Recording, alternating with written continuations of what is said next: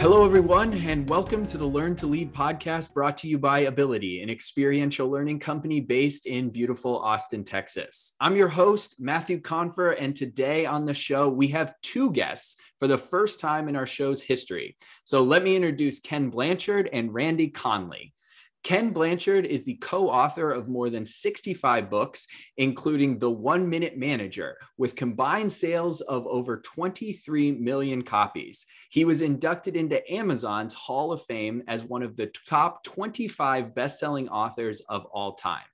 Randy Conley is an Inc. magazine top 100 leadership speaker, and his award-winning blog, Leading with Trust, has influenced over 4 million viewers since its inception. Ken and Randy's newest book is entitled Simple Truths of Leadership. Thanks so much for joining us today, Ken and Randy. It's good to be with you, Matthew. Thanks, Matt. It's a real pleasure. I want to start with something from your most recent book, where the focus is on 52 simple truths about leadership. I'm going to posit that for many of us, we think that leadership, and especially effective leadership, is a complicated topic. So Ken, let me start with you. Why did you focus your newest book on the simple truths of leadership? Well, in many ways, Matt, I've been trying to do that for a long time. My mission statement starts with, I am a loving teacher and example of simple truths.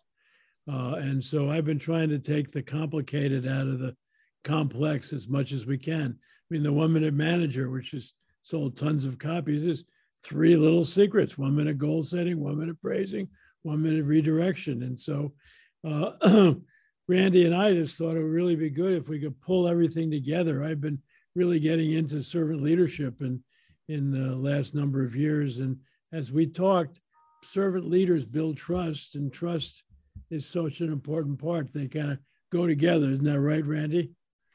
Yeah, they sure do. Sort of like peanut butter and jelly, Matt. You know, they just go together. And there's no doubt leadership is a complex topic, right? There are so many aspects to it, so many parts and pieces. But I think we overcomplicate. Just because it's complex doesn't mean it has to be complicated. And so we try to just distill it down to some simple truths, sort of the 80-20 rule, right? 80% of what's going to make us successful is those core fundamentals. And that's really the focus of the book. One of the sections that really stuck out to me was the concept of the power of creating autonomy through boundaries. So Randy, let me go to you with this one. Can you discuss why creating autonomy is so vital and how to utilize boundaries to make it happen? Sure. Some people think structure and boundaries are constraining, that they prevent people from being creative or autonomous or, innovate. The truth is, it's just the opposite. When you have good boundaries in place and everyone's aware of them, it channels energy. We like to say that, a river without banks is just a large puddle. Right? The banks of a river really channel that energy and keep everybody moving in the same direction. And so when people clearly know what's expected of them, it really unleashes their power to go full bore in that direction. So Ken, you want to share a little bit more about autonomy and boundaries? Well, it's interesting, Matthew, when I initially started talking to people about servant leadership, they thought I was talking about the inmates running the prison or trying to please everybody or some religious movement. They didn't understand that there's 2 parts of servant leadership. And the first has to do with boundaries. And that's the leadership part, which is about vision, direction, values, and goals, because that's the responsibility of the hierarchy. People need to know what they're being held accountable for, what you're trying to do, what values should drive your behavior. And that's the leadership part of servant leadership. Once that's clear, now what you do is you turn the pyramid philosophically upside down, and now you work for your people, and your job is to help them win, help them live according to the vision and accomplish their goals. And so the leadership part is the boundaries. because leadership's about going somewheres. And if you didn't have those boundaries, as Randy's saying, you're going to end up anywhere, And so you want to make sure that people can live with the boundaries, and they have a lot of freedom within that, though.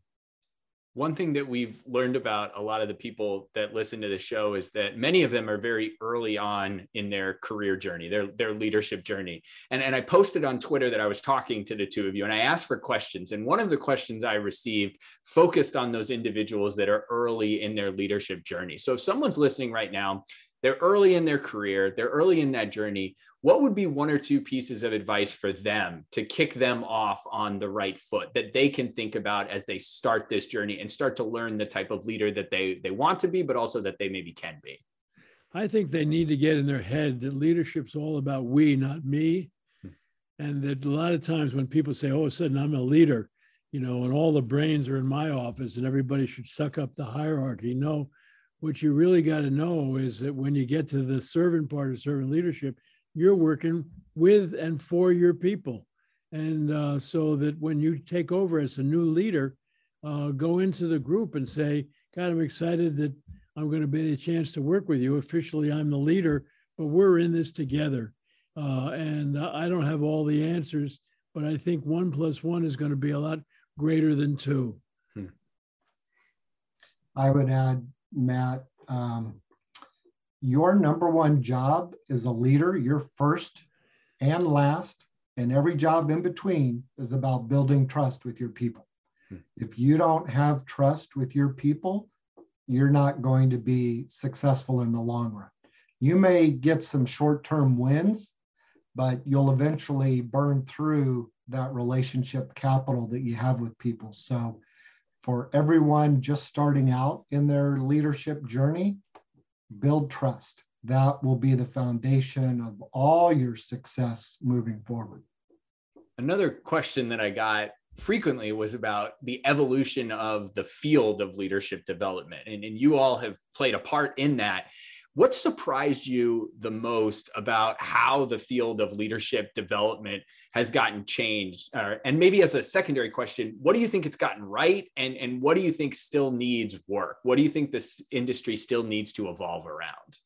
Well, I think, Matthew, in the past, leadership was thought as a hierarchical thing, and it kind of was a top-down thing. And even in the 1 Minute Manager, it was the manager that made sure that the goals were set, and the manager decided who to praise and all. And we did the new 1 Minute Manager a few years ago, because what we have found, Spencer and I and Randy and everybody in the field, is that the people today, they don't like top-down leadership. They want side-by-side leadership. That doesn't mean they want your position, but they want to make sure that they know it's we, not me, running the operation. And I think that's really been a wonderful change. And I think the big thing that we kind of continue to work on is helping people get their egos out of the way when they become leaders, and we've said ego stands for edging God out or everything good outside, but it makes you either have false pride when you think you're better than everybody and you're brighter than and all, or fear of self-doubt. And both of those, you're focused on yourself. But all the research, for example, take false pride. The guy that did I'm okay, you're okay years ago said the worst life position is I'm okay, you're not, but he said all the research shows that those people are covering up not okay feelings about themselves. And so the biggest thing about being an effective leader is to be comfortable with who you are, but to mention and realize that your people are okay too. And it's 1 + 1 is greater than 2. Matt, in many ways, Ken has been ahead of his time in terms of the development of the field of leadership. When he, one of my textbooks going through university was Ken's textbook, Management of Organizational Behavior, that Ken co-wrote with Paul Hersey, and they together created the original situational leadership model. And Ken has since improved that with our approach to situational leadership, which is SL2. And it's all about being others focused. right? So much of our leadership theory was based in the, emergence of the Industrial Revolution, right? And sort of the manufacturing world, and hence the command and control. People were workers, something that you had to control to produce a product or a service. And leadership today is much more of a stewardship. It's a calling that people have. I believe leadership is a calling. It's not just a job, but it's helping people be their best. It's unleashing the potential that's within them. And you can only do that through a service mindset and an empowering mindset. And that's what servant leadership is all about. It's about being others focused. It's about recognizing, as Ken said, leadership is not about me, it's about we. It's about what can we do together? How can I, as the leader, come alongside you and partner with you and help you be the best that you can be? Because if you win, I win, the organization wins, that's a win-win-win all the way around. So many organizations around the world look to your firm to help them develop their leaders. What does leadership development look like internally at your organization? As people move up, how do you guys put into practice what you preach, for lack of a better way to ask that question? Well, it's interesting, when we started, most people who write books and give speeches have, agents and people like that. My wife, Margie, was the one that pushed us 43 years ago to say, let's create an organization for two reasons. One, it can be a laboratory where we can learn. And number two, it's where we can also, practice what we preach. And so one of the ways we do that, we just had a meeting just before we came on here where we got results of a whole survey looking at our culture. How are we doing? Are people feeling involved? Are people feeling appreciated? Feeling autonomy? All kinds of things. And we're always gathering information on how we can be better. And my son, Scott, is the president now. He's 57 years old. And our daughter, Debbie, heads up our marketing department. And Margie's brother, Tom, is our CEO. And he was born when she was a freshman at Cornell. And Scott's wife, Madeline, had headed up our coaching business for years. So it's a family-run company, but we got 250 plus people around the world. So we got all the problems and issues that our clients do. So it really gives us a chance to be, I think, more helpful. Don't you think, Randy? Yeah, I agree. And in one regard, Matt, leadership development in our organization looks very similar to lots of organizations in that we've got the standard tuition reimbursement and, internal training, things like that. But some unique things are that since we're a leadership development firm, our team members can sit in on sessions that we give for our clients. So they get to experience our solutions, our teachings, just as our clients do. We have all of Blanchard's thought leaders and founding associates. We've all contributed to a book called Leading at a Higher Level.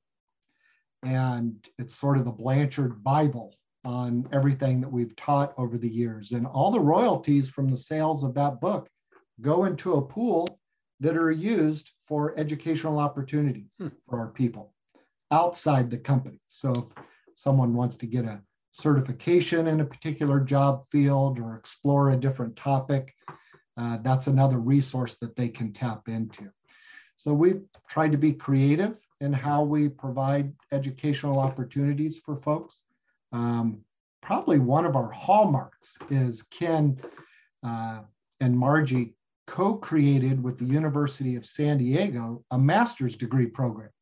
So we have a Master's of Science in Executive Leadership that we co-operate with the University of San Diego. And a number of our people, including myself, have been able to go through this 2-year master's program in executive leadership. And it's really sort of an MBA with soul.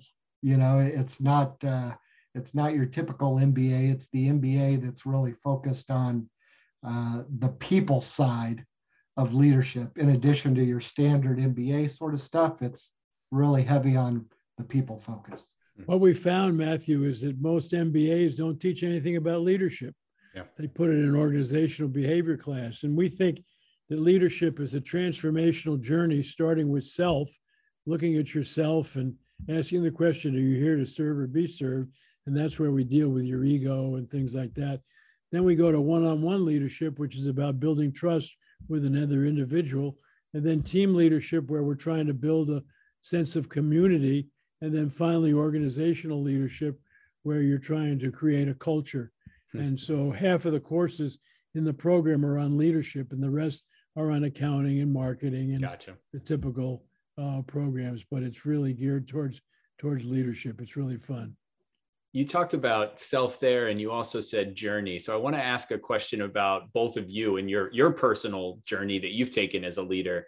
What was the hardest evolution that you had to make over the course of your career in the type of leader that you were aiming to be, or the type of leader that you are today? What was the struggle point? Where was the biggest struggle along that journey?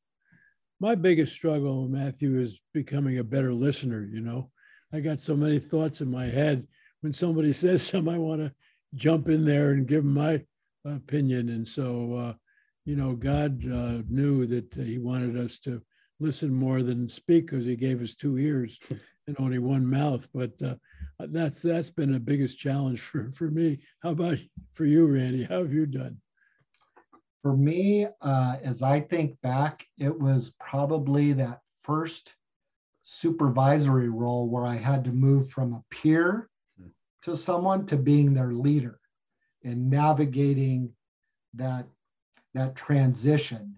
And then once I got comfortable with that, I think that really set the stage, for going into increasing levels of responsibility. But that first career transition, going from bud to boss, so to speak, is a tricky one for people.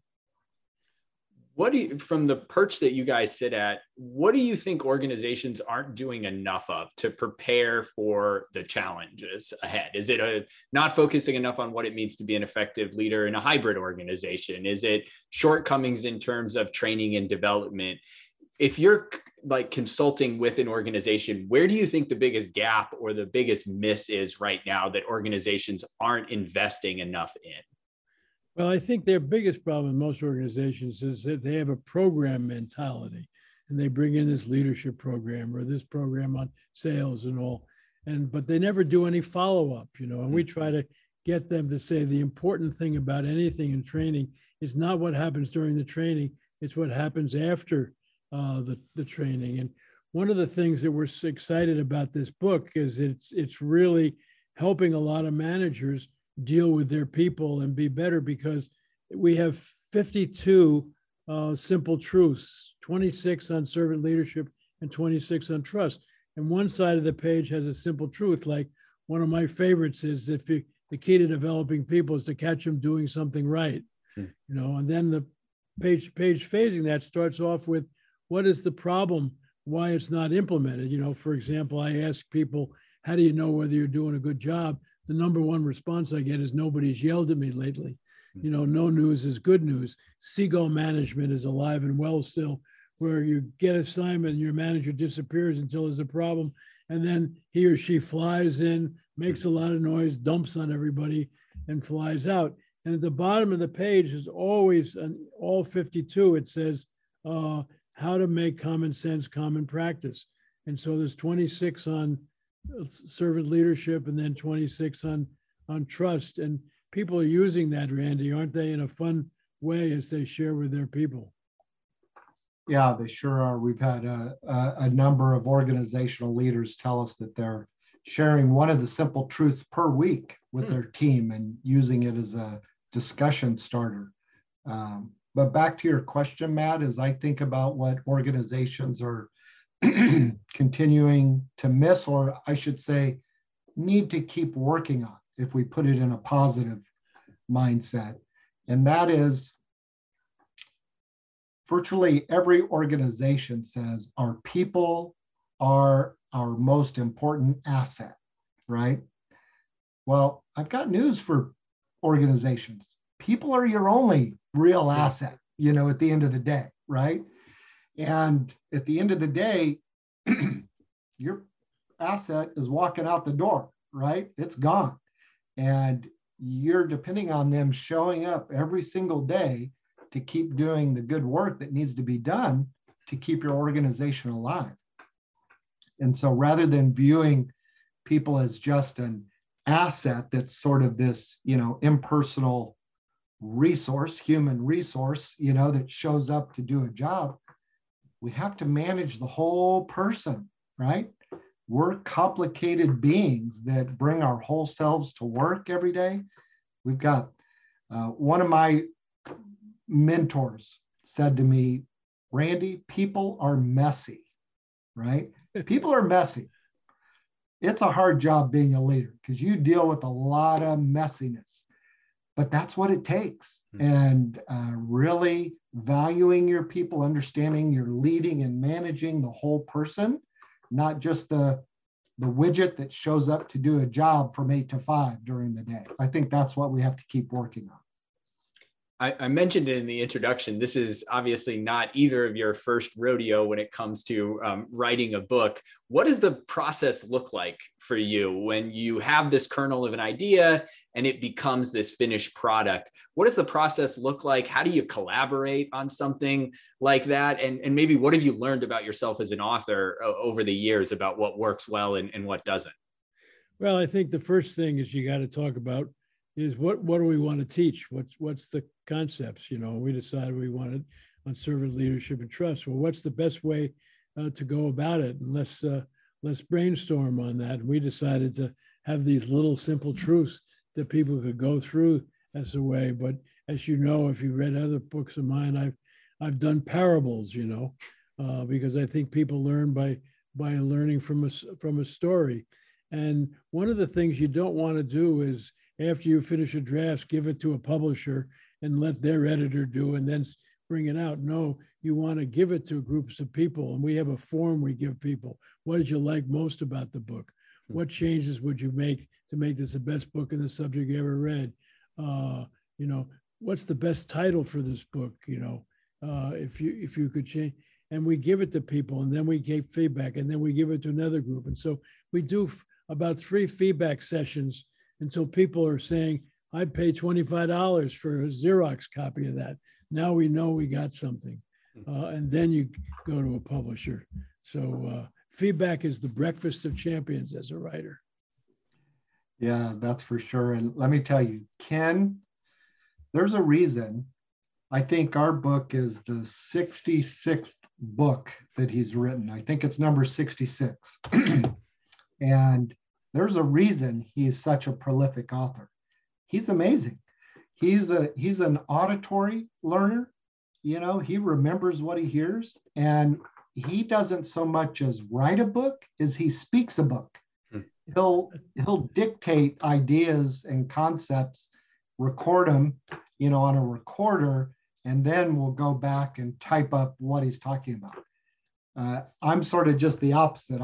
I've got to sit there at the keyboard, and type backspace, type more and more, and sort of get my thoughts out and work the words on the page. So it was a really fun collaboration, 2 different styles, but yet we both share the same philosophy of let's keep it simple, right? There's lots of wonderful business books on theory and big, broad topics and, very conceptual, which are wonderful. And we feel that there's a spot needed for very hands-on, practical ways that you really show up as a leader every day. If I think back to, I think this will be our 80th or 90th episode. If I had to peg the topic that has come up the most, it has been this topic or this theme around curiosity. The amount of guests who have brought up, this is what I'm curious about, has blown me away, that so many people independently have said that that's a huge part of how they think and how they do work. when you think about where you're sitting right now, what are you the most curious about? It can be something in the field, outside the field. What does curiosity look like for you both right now? Well, I'm most curious to see what happens to organizations who, as Randy was saying earlier, realize that their people are their most important asset. A lot of people think that profit is the reason for being in business. No, profit is the applause you get for creating a motivating environment for your people. So they take care of your second most important customer, the people who use your products and services. And then they become a raving fan of your organization, become part of your sales force and all. And I'm just really kind of interested to see how we can get more and more companies to do this, because people say, who applies, Blanchard, the stuff that you're talking about? Only the best companies in their fields, like Southwest Airlines in the airline business, Nordstrom's in retail, Wegmans in the grocery business, Disney in the entertainment business, Chick-fil-A in the fast food business. They all are ones who believe in servant leadership, believe in that your people are your most important asset, as Randy has emphasized. And so I'm curious about how this thing could be more widely. The working title of this book initially was Duh, Why Isn't Common Sense Common Practice? And that's what I'm most curious about. Why not? Right, Randy? Yeah, we still lovingly call it the Duh book, and there's a part of Ken and I that sort of regret that we didn't push harder for that title, because everybody smiles and laughs when they hear it. But apparently duh doesn't translate very well in lots of other languages. So there you go. We still love simple truths of leadership.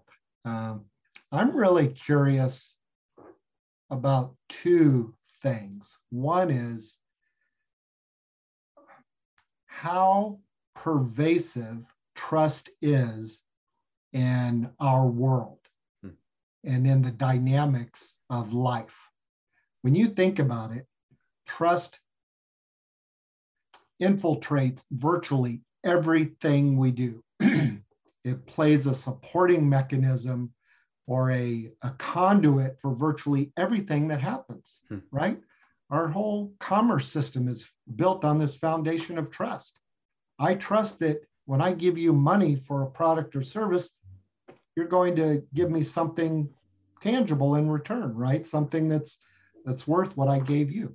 It's the foundation of human relationships.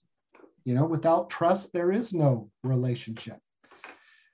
So that, combined with this idea that leadership is much more about who you are as a person rather than what you do, is really interesting to me. I think there's still far too many people that look at leadership as just this suite of tools or techniques. If I can just learn this new technique, learn this new model, learn this new whatever, I'll be a good leader. And you can make some progress in that area, but it really comes down to self-examination. Why do you want to be a leader? What is it that motivates you to lead other people? And Ken and I firmly believe it's not about you. It's about wanting to be of service to others. How can you benefit other people? So weaving trust and servant leadership together and how that just makes a better world for all of us to operate in, that's what I remain curious about. Well, that is a wonderful spot to shift to our final two rapid fire questions that I get to ask all guests. So question number one is this. Ken, I'll go to you first. If you could describe your leadership style in just one word, what would that word be? I'd say supportive. That's the word I'd use. And Randy, over to you. If you could describe your leadership style in one word, what would the word be? Serving. Sounds a little cliche, given the topic we're talking about, but that's the real truth. I view leadership as service, serving other people. And the final rapid fire question is this. What is the best piece of advice that you have ever received? Well, when I was in seventh grade in New Rochelle, New York, I won the president of the seventh grade. And my father retired as an admiral in the Navy. And I came home and I'm all pumped up with, I'm the president. And my father said, Ken, now that you're president, your leadership training begins, because now that you're president, don't ever use your position. Great leaders are great because people trust and respect them, not because they have power. He said, it's a myth in the military. It's always my way or the highway. He said, sure, in battle, somebody had to call the shots. But if you act like a big deal over your people, they'll shoot you before the enemy. And Randy, over to you. The best piece of advice you've ever received? I would say it probably comes out of the Bible, and that would be that the greatest among you is the servant. You know, those who serve others are really the greatest. And, you know, the first will be last and the last will be first. So that idea of putting others ahead of yourself is really the true key to success. And I would say that's the best advice I've ever gotten. Well, I want to thank you both for joining us today. Where can our listeners find out more about you and find out more about the book? If they're interested in learning more about the book, they can go to our book's website, simpletruthsofleadership.com. From there, you can jump to any of your favorite booksellers. And if they want to learn more about our organization, kenblanchard.com. Lots of great resources there on how we help organizations increase their leadership capacity. And of course, Ken and I would love to connect with anyone on all of the social channels. So at Ken Blanchard on Twitter or at Randy Conley. Connect with us on LinkedIn. We'd love to be in touch. And if you're interested in some of all the other books I've written, you can go to kenblanchardbooks.com. Well, thank you for all of the great insight, and thanks to all of our wonderful listeners for joining us. If you enjoyed today's show, we would love a rating and review in your podcast app of choice, and we truly appreciate it when you share our show with your network. You can find me on social media at Matthew Confer. You can find our show on Instagram at Ability Sims, and you can find our organization at abilitie.com. That is ABILITIE.com. I want to thank Ken and Randy again for joining us on this episode. And of course, I want to thank all of you for joining us on the Learn to Lead podcast. This podcast is produced by Abilitie, a leading provider of award-winning leadership development. You can find us at www.abilitie.com or by searching for Abilitie Leadership Development. Make sure to also check out our 12-week fully virtual mini MBA, the Invited MBA, a nights and weekends program that features experiential learning, mentorship, case studies, and networking. Find more information at www.invitedmba.com. Finally, be sure to subscribe to our podcast so that you get our next episode. We want to thank you all for joining us on the Learn to Lead podcast.